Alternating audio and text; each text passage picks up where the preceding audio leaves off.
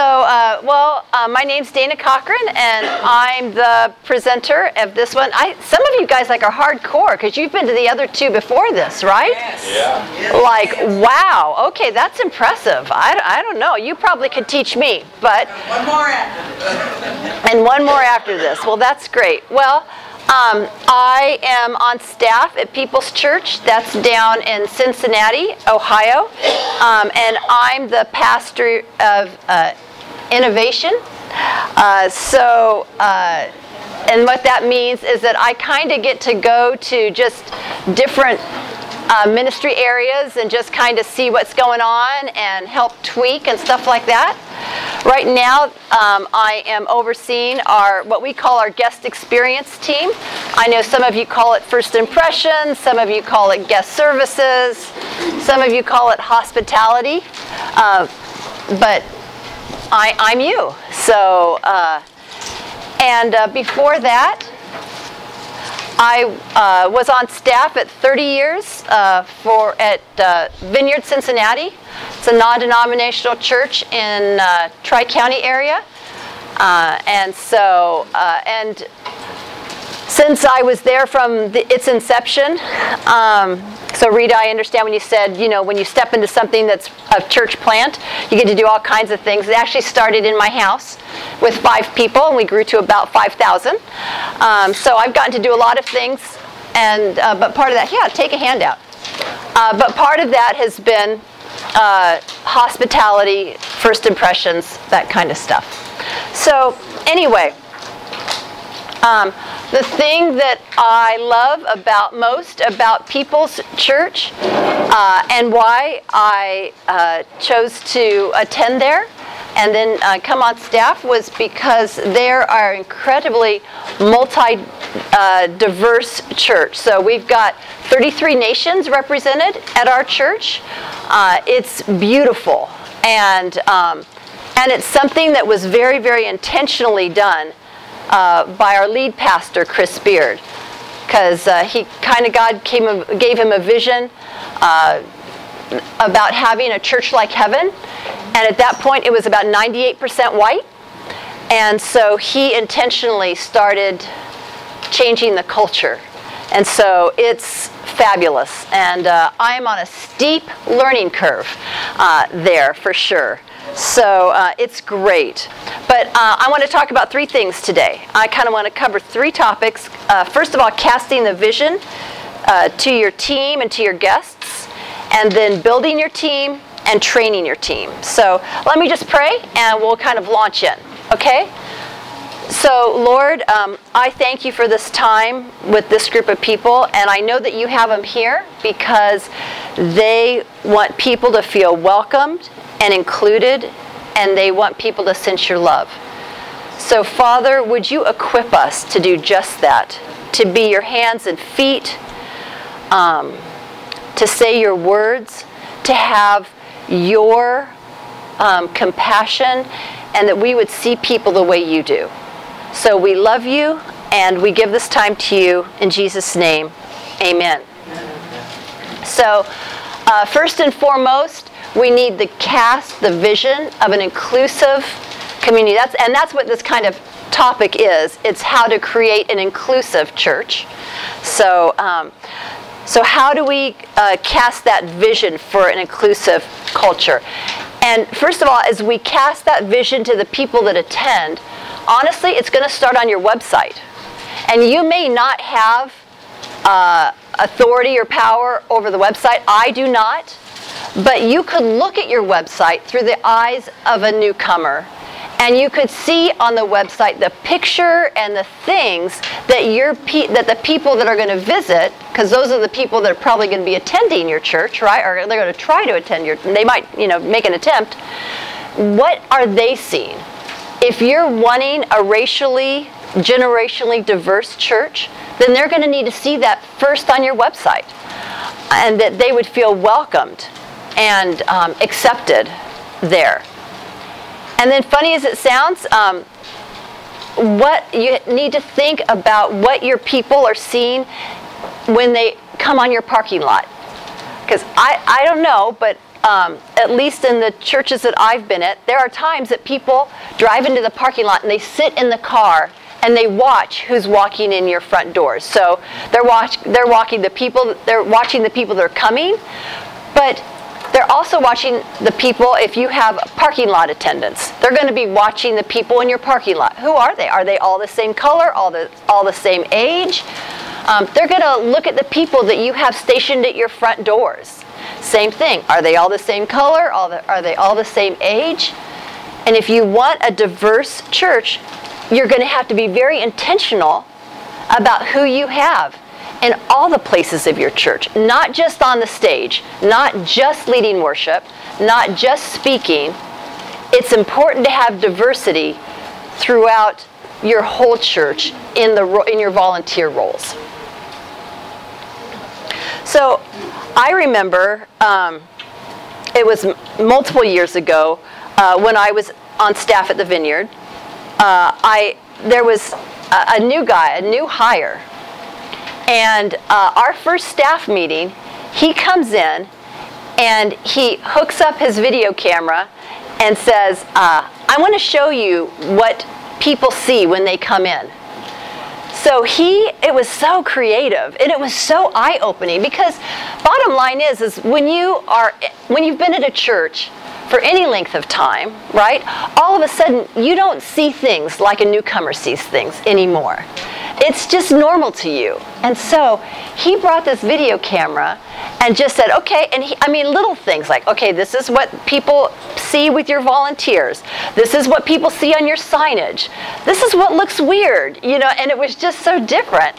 And so can I challenge you this weekend, when you step into your church, actually when you drive into your parking lot, would you go about it in a different way?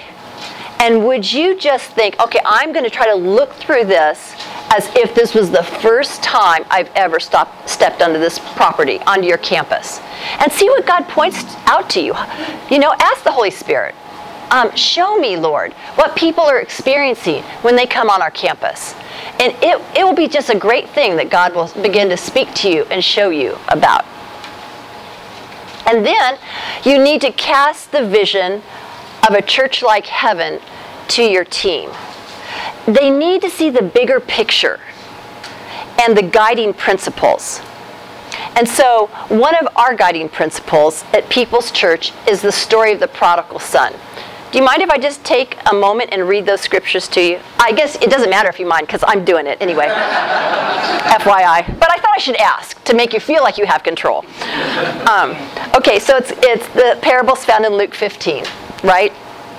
And it says, Jesus continued, there was a man who had 2 sons. The younger one said to his father, Father, give me my share of the estate.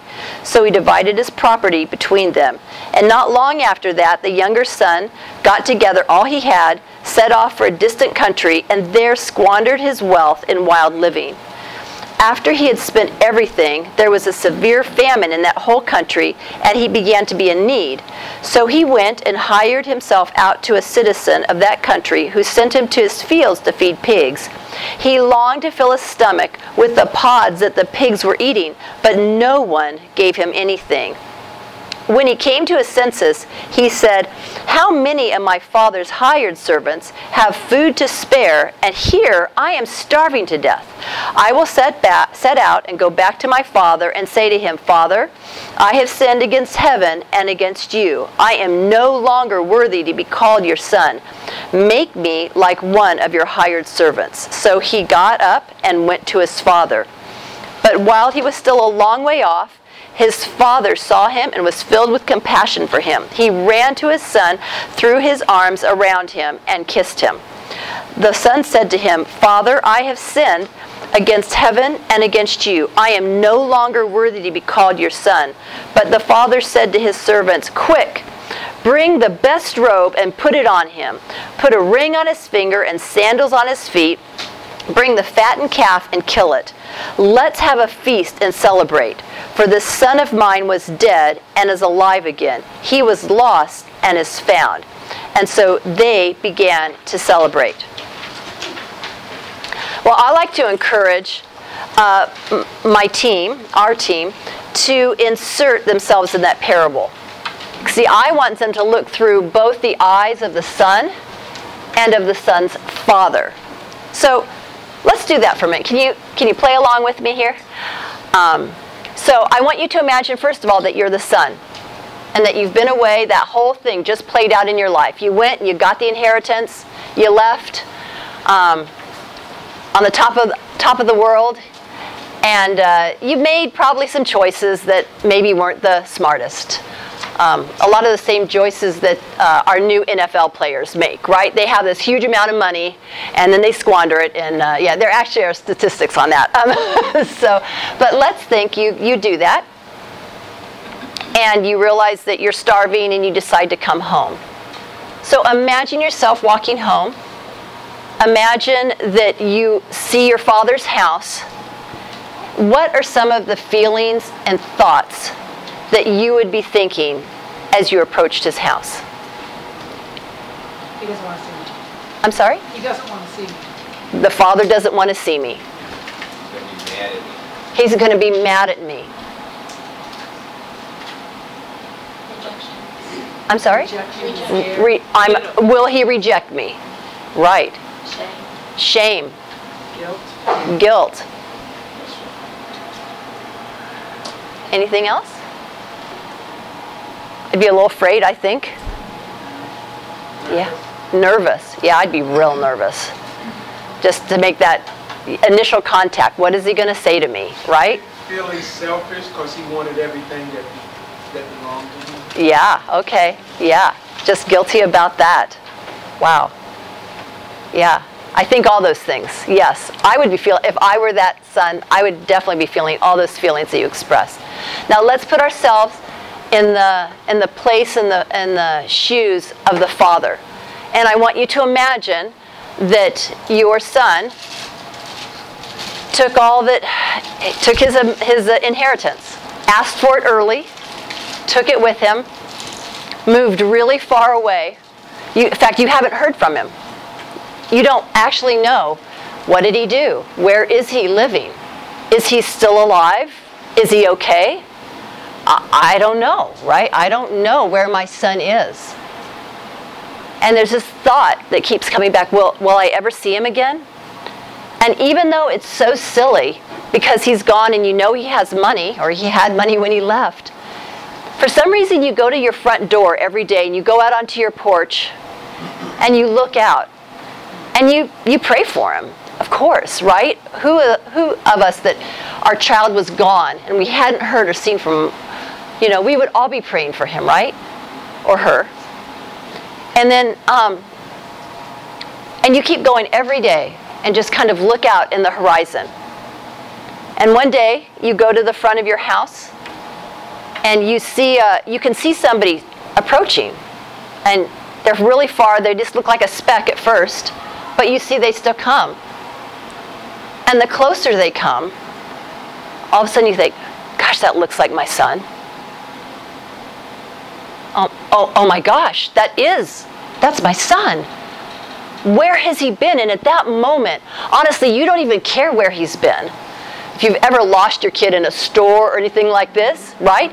You don't care where he's been. You don't care what he's done. You're just like, oh my gosh. And you run out to meet him. And it's like, I can imagine if I were the son, I would have started fumbling over my words because I've rehearsed for the last, half a mile walking to my Father's house what the first words I was going to say and what I was going to tell him and how I was going to explain myself. But honestly, with your Father, you're like, I don't care. Don't say a thing. It doesn't matter. That the past is past. All I care about is that you're home and that you're here and that you're safe. And I'm so happy. Do you know I've been waiting for you? Do you know I've been praying for you every day? And I am just so glad you're home. It's been the dream of my heart. It's been my only prayer that you would come home. And I love that verse 20 says, but while he was a long way off, his father saw him and was filled with compassion for him. And it just didn't matter. Well, you know what? That's what I want my team to get a grasp of. That's what I want every guest experience team member to think. First of all, the people that walk through our doors, we have no idea what they have been through. It doesn't matter how nicely dressed they are, and if they have that big smile on their face, it doesn't matter. Because if you're like me, I've put that smile on my face and walked through places when I've been a wreck. So we don't know what any person that comes to us has been through. We don't know what they're experiencing. We don't know their past. We don't know the thoughts they were thinking. They could have been thinking the same thoughts, right? Will they accept me here? Will there be anybody that looks like me?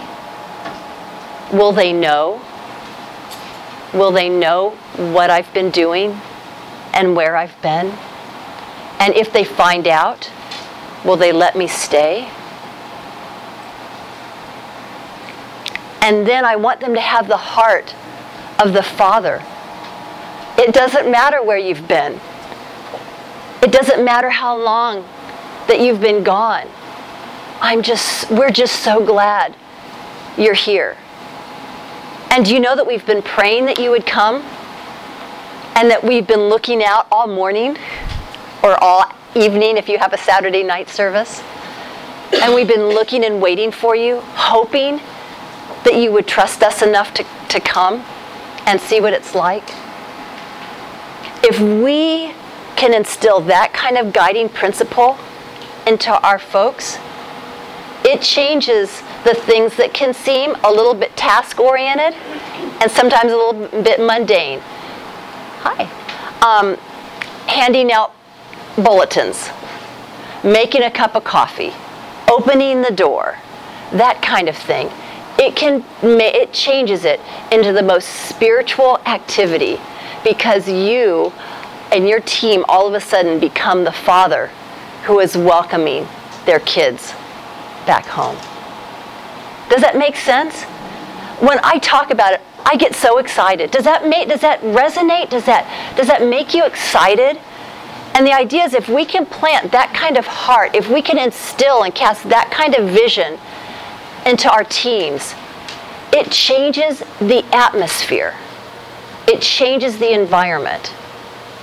And it changes the way our team will relate to our guests. So it is incredibly important to cast vision again and again to our hospitality team. So after we've cast the vision, and hopefully the guests are experiencing that and feeling that, we need to create our team. And if you're like me, there have been times that a warm body will do. Right? Are you breathing? Okay, good. Could you stand at this door right here? Right? But those days really should be over. Because if that's what we're wanting, a warm body, and I'm not saying there are still times that I put a warm body in places, right? Because I just need somebody to be at that door. But if I keep with that mindset, I'm not going to build the team that would be the best team. Do you know what I mean? And so I have to be intentional. And so I have to think about what kind of church are we building? And for each person in this room, it will be different. But for us at People's Church, we are building a diverse church. And so like I said before, it's not as easy because all of a sudden, right, you think, oh, I can't just put a warm body. Or I can't just put a white warm body. There is a white person, a wonderful team member, and alongside that white person, I need to put a person whose skin is a little bit different color. Because that's the church I'm trying to build. And oh my gosh, we're building a new Extend part of our ministry. It's called Extend. And extend ministry is for people with special needs or disabilities. And so if that's going to be important, I'm going to need to recruit people that have special needs and disabilities to be on my team. Because I want people from up front to say, A, you're welcome, and B, you're needed. And so, again, it makes it more challenging, for sure. But the rewards are huge. So the most effective way of building a team is by personal invitation. And there's a wonderful book by a gentleman named Michael Fletcher. It's called Empowering Leadership. And he talks about personal invitation is shoulder tapping. So right now at People's Church, we're trying to develop a training for shoulder tapping.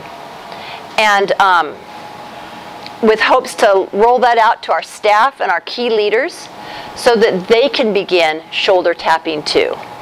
So I thought I might lead you through this process real quickly. I hope quickly. Yeah, okay, still good, I think. And I think I have the steps down there for you. So step 1, identify the specific role the ministry needs to fill and the ideal servant leader for the role. So actually, I want you to participate in this.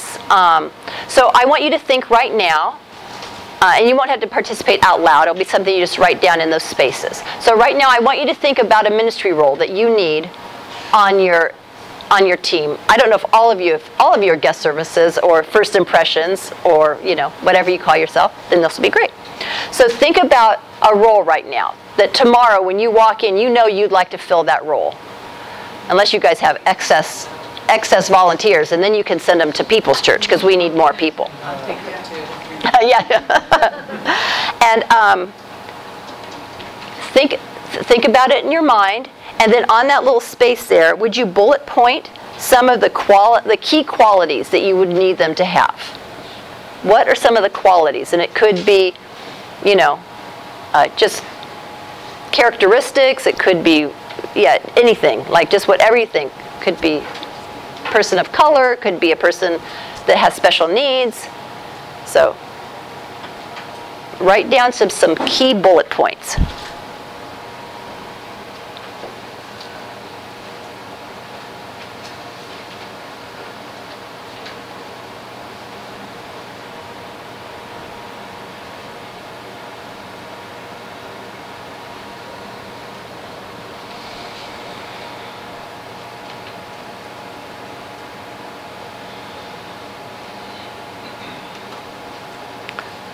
Okay, now step 2, let's just take a moment, and I'm going to invite the Holy Spirit just to bring people to your mind, or across your path from all parts of the body who would be a great fit. So let's just do that for a second. Let's just kind of offer that up. Lord, you know the places and the roles that we need filled. Father, you said, the harvest is ripe, but the workers are few, Lord. So pray that you would send workers into the harvest. So Father, right now, I just ask that you would bring to mind some people, a person, that we could ask, that we could intentionally shoulder tap. Or Father, if there's nobody that comes to mind, would you just continue to give us a description of that person that would fit in that role, Lord.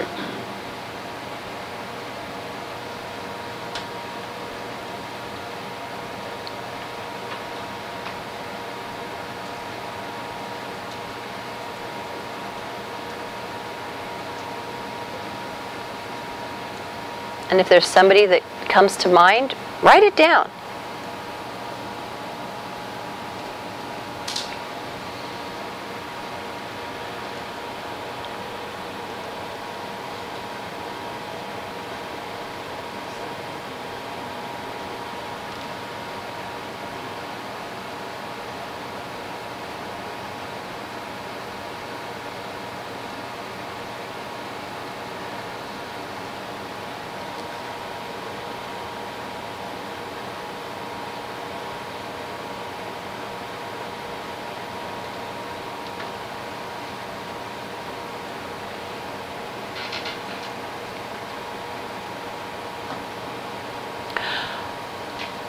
I was mentioning that our church is starting an Extend ministry for those with special needs, disabilities. And I know this one guy, Robert Harris. He's just, he's amazing. He's an artist, and he is got the best smile in the world. So friendly, lights up the place. And he is confined to a wheelchair. I think he had, if I remember correctly, I think he had polio as a child or something like that. It was something like that. And I've been thinking about him lately. I need to invite him onto the team. And I need to put him at maybe, I don't know, maybe he would enjoy being one of our greeters at the front door, or maybe as we go into the sanctuary, maybe that'd be a perfect place because he could hand out bulletins to people and give them this best smile in the world that he has. But I haven't invited him yet. So as I was thinking about this, I think, okay, I need to invite Mr. Harris and see if he would join our team, because that would bless our congregation, and hopefully it would bless him too. Was there anybody else was there people that God brought to mind as you asked the Holy Spirit? Okay. So let's go to step 3. So as you meet those potential, as you wrote those people's names down, it's the Holy Spirit. And I literally will ask people, like I'll ask the Lord, okay, Lord, would you highlight somebody to me today? Because see, what can happen to us is if we're leading that ministry, is sometimes we just get sucked in the task part of it. Really, we should be spending less and less time doing the task and more time doing the recruiting, right? That's where the bulk of our time should be spent, is helping identify people that could be part of your team. I get sucked in. That's when you're doing the urgent instead of the important, right? And I'm a doer, so I've got like two strikes against me, right? I can tend to do the urgent instead of the important, and I'm a doer, and so sometimes I just would prefer to do it myself. And honestly, most of the time, it's easier for me to do it myself than to ask somebody else, because asking takes the time to identify a person, it takes the time to train a person, it takes the time to give feedback. You know what I mean? So it takes more time. And sometimes I think it's just easier to do it myself.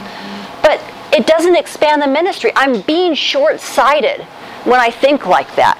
That's not how God wants me to think. And I'm robbing people from the blessing that if they have these capabilities and these passions and talents, if I'm not inviting them and calling them out, I am doing them a disservice to the kingdom of God.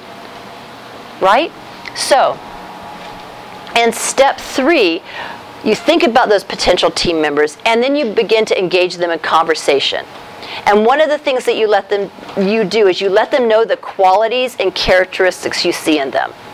So you can just ask questions like, what kind of things do you like doing? Because again, we don't want to do warm bodies. We want to do something that's calling out God's best in them, what God's created them to do. So we don't want them opening a door if they hate people. If they're like, you know what I mean? Like, I used to lead children's ministry for a while because they needed it, and I stepped in and did it. I don't like kids. That was a problem. But actually, I could turn it around because I realized that I don't have to like kids. I have two myself. I'm really not that bad of a person. But what I did realize is that all I needed to do is identify people that loved kids. And so I learned that if a parent came in a room, or an adult came in the room, and there were little kids there, and that adult got down on their level like this and had an eye-to-eye conversation, they got something about kids that I didn't. And they'd be some of the first people that I would ask. And then I realized I could still stay in my strength of leading adults because I just had to identify those people that loved kids, and then I just had to lead them. And so it was a win. All 3 years, my pastor asked me if I would do it for 3 months, which ended up being 3 years. And I never hurt a child the whole time. So yes, way to go. It's dangerous for this to be taped, isn't it? Anyway. So what kinds of things do you enjoy doing? What is the greatest and most consistent thing you feel that God is speaking to your heart at this time? Hopefully understanding what are their passions? What's God stirring in their heart? If you could do anything for an afternoon and then wish it wouldn't end, what would it be? Right? That's a great question to ask, to let them know, what fills their bucket, right? What serving roles have you done in the past? Which of those roles have you most enjoyed? What part of that role seems to best utilize your gifts, passions, and talents? And then, did you know I see these qualities in you? And then start to tell them the qualities that you see. I've noticed that it seems like around you there are no strangers. I see you talking to everybody and having conversations with so many different kind of people, and you just seem like you love it.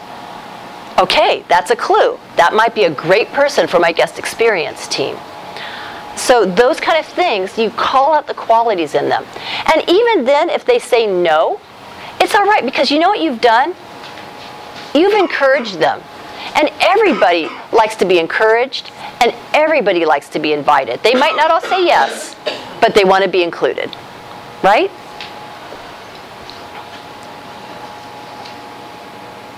So any of you that had a person that came to mind when we prayed, maybe let's take a couple minutes and write down the qualities that you can call out in them when you see them next. Are there any qualities that come to mind that you could call out in them?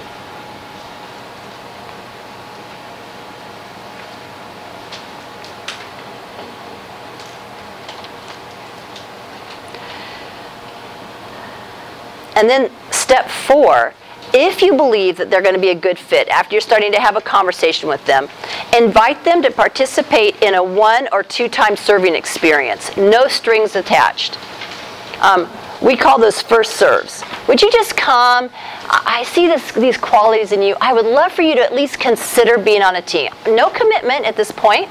Would you just come and try it out? I like to have them do it at least 2 times because, the first time could just be a fluke. It was so funny. There, at the Vineyard, there was this one lady, and sorry, a lot of my stories are from the Vineyard. It's just that I served there for 30 years, and I've only been at People's for a year and a half. So that's why. But anyway, at the Vineyard, there was a lady that decided she wanted to be on the guest experience team, but she was pretty nervous about that because she is more of an introvert, and she was afraid, what if they ask me a question that I don't know? Like I won't know how to answer, or they come with something that I don't know what I should do. And the first time she served, somebody came up to her and told her that they had been contemplating suicide. So it was just like, no! Yeah. So she went to a pastor and it was taken care of. They had a good conversation, but it was kind of funny. So that's why I say, have them do it a couple times. You know what I mean? Because that first time could just be a fluke. But, and I'm so glad she did do that. So, and as they're doing that, observe their enjoyment level as well as calling out the things that they are excelling at relative to that role. So just encourage them. And then if they did enjoy the experience, so then after you've had them try it a time or 2, just come back and say, what did you think about that? How did that role seem to fit? Did you enjoy it? Would you want to try it again?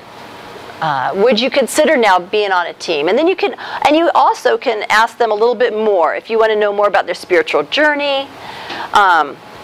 You could share with them the role description, the qualities and the time commitments and things like that are involved, and then ask them to consider and pray about becoming part of the team, and then invite them to share with you any in their network that they might think would enjoy serving. Okay? Any questions, thoughts, wonderings about that? Yes? Do you assign term limits, or not just limit, they can't do it longer, but you put do you want to do this for 3 months kind of thing? Do you encourage that? Or? Yeah, I think that's great. Yes. We usually ask, hey, we'd love for you to, I usually do an A and B team every other week. That really provides consistency, and it also helps us build together as a team. And then I ask them I'd love for you to commit to 6 months or a year. Because then 6 months, if you do that, that's only 12 times, basically. So I feel like that's easy. That's not too much. Good question. Thank you. Any other questions? Okay, so once as you're building your team, the other thing that you need to do is you need to train your team. And it's super, super important to have specific training for each of the roles that you have, because sometimes what we do is this. Oh, great, you want to do it? Okay, great, thanks. Okay, now you can be on this team, do it every other week. Okay, see you later, thanks, I'll check back in a year. Do you know what I mean? We just kind of throw them into the frying pan and let it go. But the mistake that we make on that is that somehow we believe often that the things that come naturally to us come naturally to everybody else. That is not the case. I had this one guy, and that's when I started actually thinking, I need specific training, because for some reason it felt like he was always scowling at people. Welcome. I'm going, oh, that's really nice. You know what I mean? But why aren't you smiling? Well, somehow that wasn't natural to him. Smiling was not natural. I think it was something that I kind of inherited when I came into the role. I'm going, wow, what is this? But you just got to think about that. We think that this being friendly and kind and accommodating and is normal for everybody. It really isn't. But a lot of people can be trained in that way. And so, and it also, why specific training is important. Have you guys been in that situation where you see somebody doing something that you don't really like over and over again, but you feel like you don't know how to approach them about it? So then you think, okay, well, I'm just going to talk about that thing to the whole group. You know what I mean? And then maybe that person will catch on. Usually doesn't, at least in my experience. But if you have specific training, then it gives you a baseline from which you can give feedback. And so part of the training includes the idea that they are going to receive feedback. And that feedback is actually a great thing. It's not a negative thing. It's a thing that's going to help them be the very best that they can be. And so if we set that expectation up front, then it just makes it more natural. And you know what? I always, like right now, I'm also working as a server at a restaurant. I decided to do that because I had been in church world for so long that I felt like I didn't really get to be around those that don't yet know Christ. And so I decided I'm just going to do something that I know that everybody eats. They don't need to know Jesus to eat. So I'm working at this restaurant. Well, yesterday I was training a new woman, and this woman was actually an owner-operator of a restaurant before, but just the operating thing got too much, so she decided she just wanted to actually come somewhere and serve. So she's come to our restaurant, and so I got the privilege of being able to do training with her yesterday. But when I found out who she was, and when I saw her do it, she is amazing. When my assistant manager or my general manager had a great hire, I'll tell you, she's going to be fabulous. But then as I was going over some of the training stuff, and I was giving her feedback on specific things that I noticed that she did really well, I said, and you know what, you're really good at this, so would you give me feedback too? Is there things that I should be doing different as I greet my guests, or as I'm just doing the technical stuff of being a server? And so if you build a culture of not only giving feedback, but receiving feedback. And I can remember one time, also I had a team meeting with some of my key leaders, my top leaders in my hospitality ministry, and I said, hey, I would love to have some feedback from you guys of things I could do better. And one of my teammates, actually a couple of my teammates, one of my teammates said it and a couple agreed. They said, Dana, you know what? When you come, sometimes on Sunday morning, you get in this mindset that you're just like, you're walking fast and you don't have time for anybody because I'm thinking about the task that needs to be done next and is this person being cared for and that and they said, so it kind of is like a negative energy. It's not pastoral. It doesn't feel good. It makes us feel uptight when you're uptight. I'm all, oh my gosh. As soon as they said it, I knew what they were talking about. I knew that feel, like, I know that feel. I know what you're talking about, right? I didn't know it was having that kind of effect on you. Thank you for telling me that. And so there's been times that I'm running around, and oh, that's right. Be with the people. I'm not the hinge pin that this whole thing is going to work on. Is that the right word? Hinge pin? That's not. Lynch pin. I always get those things wrong. Thank you. I'm not. This is Jesus' thing. And so, anyway, all that to say, a culture of feedback is great.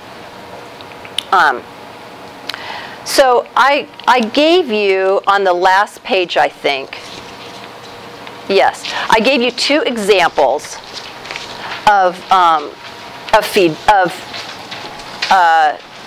we call it key skill training or key activity training. So this is greeting at People's Church, and then connectors. Our greeters are the people that stand at the front door in our system. Connectors are the people that we hand them off to if they need to get somewhere. Do you know what I mean? Like, oh, you're a new person. So I wanted to call them escorts, but that has some very negative connotations. I thought, no, that's not going to work. We need to change our word here. And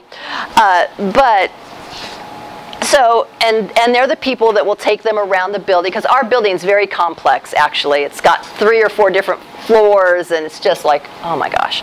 So it's important. And when I'm doing key activity training, or key skill training, I'm thinking about not only tell people what to do, but it's just as important to tell them why we're doing it. So I'll give you an example. Have you ever had team members that they really like each other and they're working together? They're both working at the front doors, right? And all of a sudden they engage in conversation. Oh, I haven't seen you for 2 weeks. I want to tell you everything that just happened. And by this time, people are walking through the doors. They're not paying any attention because they're so engaged in each other, right? Do you guys have that? Makes me crazy. We don't schedule them together. Oh, good. That's good. That's really good. But, so what I tell them is, you know what? I love that you guys are friends. I love that we've built this kind of community amongst each other, that we want to share lives. That is fabulous. And when somebody walks the door, I want you to stop the conversation and I want you to greet that person. Because again, we're the father of the prodigal son. Because how do you feel when you walk up and somebody else is engaged in conversation? You feel like you don't belong and that they're having a private conversation that you can't interrupt. So it's not a welcoming feeling at all. And so I tell them, not only I don't want you to have conversation, but why? And help them understand what it feels like and why it's important. Okay? Does that make sense? So not only what to do, but the principle behind it. So for example, on the greeting at People's Church, I put a scripture there because I want them to think again that this is a spiritual activity. So wait expectantly for our guests. Remember the story of the prodigal son. The father was watching the horizon, waiting for his son to return. We, in the same way, are waiting for our guests to return home. Pray silently. Ask God to give you a heart for the guests and let that feeling shine through in your greeting. Be approachable and welcoming. Avoid facing other team members and holding a conversation. We never want a guest to feel like they are interrupting a conversation we are having with another team member. Focus on guests who are present and arriving. Body language should be welcoming, chest squared to the guest, arms uncrossed, make eye contact, and smile. So again, as specific as possible. Greet the guest. A short greeting is all that's required. Good morning, welcome, hi there, are all sufficient to help the person feel God's welcoming presence. Hold the doors open for the guests. When possible, close door between guests. Have you had greeters at your front door that it's -7 below, right? Yeah? And they're holding the door open and everybody else is freezing? Well, okay. In the wintertime, you actually stand on the inside of the door and come out, you know what I mean? And then in the summertime and the springtime when it's beautiful, stand outside and open and close. It doesn't have to be that specific, but sometimes that's the suggestions that I make. And notice if a guest looks new or lost. Offer to help by saying, "Can I help you find anything?" Never just give directions to their destination. Take them to a Connections team member so they can be personally escorted. Oops, there's a word. Or escort them yourself. Stay in your location until at least 15 minutes into the service. Even if guests are running late, we want them to feel welcomed. Return to your assigned area at the end of the service and tell people goodbye and have a great week. The last impression is as important as the first impression. And pay attention to the guests as they're leaving. If they need help, introduce them to a Connection team member who can provide relevant information. So something that simple, breaking it down, but specific, is really, really helpful. I just gave you 2 different kinds, if that would be helpful to you. So 3 important things as we're creating a diverse team and a diverse church. Vision casting. Intentionally creating a diverse team by shoulder tapping. And offering your diverse team specific training that includes skills that take into consideration a diverse culture. So even on that team, as you're developing stuff like this, it's important even to have, if your church is diverse, then it's important to have diversity on that planning team, because some people, cultural norms are really important. And so you need to take that into consideration as you're developing your training. So that's all that I have to say. Any questions or comments, please? I know Pastor Chris, in his heart, his church looks like heaven. Mm-hmm. So how do you have a diverse congregation serving, and you want a mixed look, but then also you have maybe talented people? And so if majority of whites or blacks or Hispanics, and then do you sacrifice maybe the talent to get a diversity, and then how do you make sure everybody sees heaven, and then or just the best person does the job, whether it's worship band or... Sure, yeah, and it's probably a both and kind of thing. I'm not sure if I could give you a straight up answer, but you hold both of those in tension for sure. And then you just, usually there's different kinds of roles on your team. And so there's certain things that you might say, that person's really good for this role on our team, but maybe not on that role for our team. Whatever their skin color. Diversity lens is a major part. It is major. Area you want to make sure. It is, and honestly, Vineyard we have a somewhat diverse population, but nothing as intentional as Chris. So that's why I said I'm really on a steep learning curve, and a lot of stuff especially in the first, 6 or 8 months as I've written up trainings or proposals or stuff like that, it always comes back, and he has inserts. A diverse blah blah blah blah team. I'm going, oh, that's right. This isn't something that I kept on my radar, and so now it has to be on my radar. So even so the worship band is always diverse, but they even think about the worship band, worship leader, African American. Now the next person that's going to come up is going to be, we have a prayer time. And then we have a ministry moment time. And then we have the pastor, the speaker, whoever's speaking that day. They're very intentional about women, men, black, white. And so they're, they will try to not have 3 white people come up at the same, in a row. And women are very, like there's been a couple times, because we always have like a sermon debrief afterwards, and not a sermon, service planning debrief, and I'll say, hey, I noticed that everybody in communion that served communion this week was a male. Oh my golly, okay, that was bad, you know what I mean? Or they were all old, so like we've just gone to our student ministries. They're all my age, yeah. Or, and so because generational diversity is very important to us too. And so because we think it's beautiful, and we don't want all young people, and we don't want all old people. So I recently just went to our student ministries because we're lacking people, that we're lacking youth. And so I've got six new young people that are going to come, and we're going to train them, and they're going to go through the same training, so that we'll have more young people. Did that answer? Okay. Any other questions, comments? Yes, ma'am. So you're talking about the shoulder touching, which is great. Like everyone, no matter what size church, everyone can go out and have these individual conversations. Do you have anything that maybe is a little more like, or have you heard of anything more like systematized? Like let's say we get 20 new people in a room, they all want to serve, but we happen to have them. Are there like personality tests that seem to be working right now, or like ways to find out more about them that maybe, because you can't have that one-on-one with everyone, still like learning their gifts, helping them see them for who they are, that kind of thing. Right. Great question.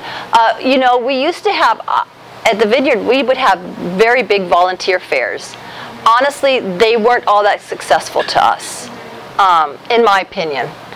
They didn't have long-range stick-to-itness, and sometimes we're just putting, so you could always use like a Myers-Briggs or something like that, or a DISC assessment, but I think just one-on-one conversations, I think there's at some point you have to have a one-on-one conversation. Right. Yeah. So I still think the individual invitation is the best way to do it, the most effective way.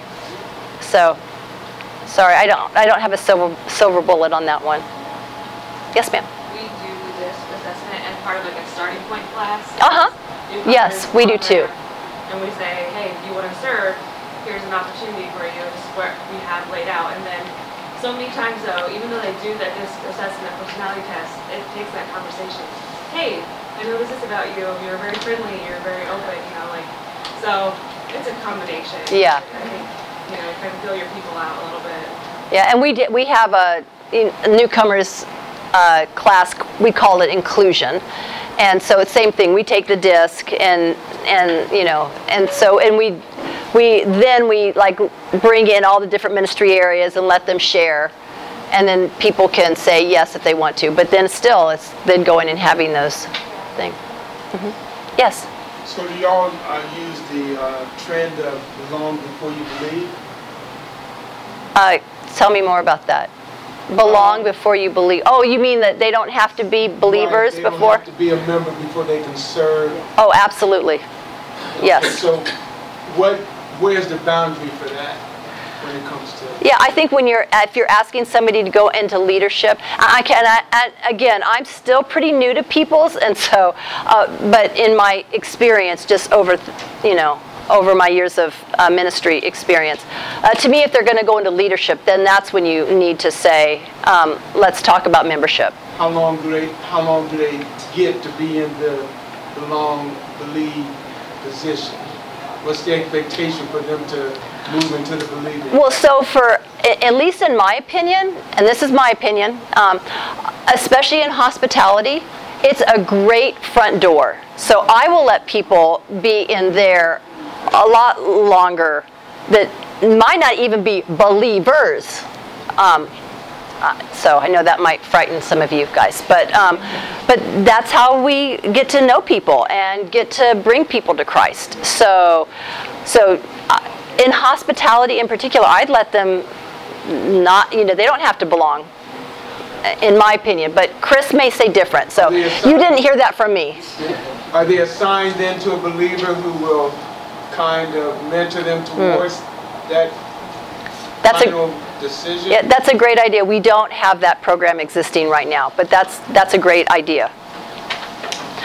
Okay, it's 2 o'clock. Can I just pray over us right now really quick? And then, okay. So Lord, thank you for this time. Father, I ask that you bring people to each one of these people in here, that you give them vision, that you would give them the words to say, and that, Father, that their ministry areas would be full of the Holy Spirit with amazing people on their teams. Give us every tool that we need. In Jesus' name, amen. All right, thank you.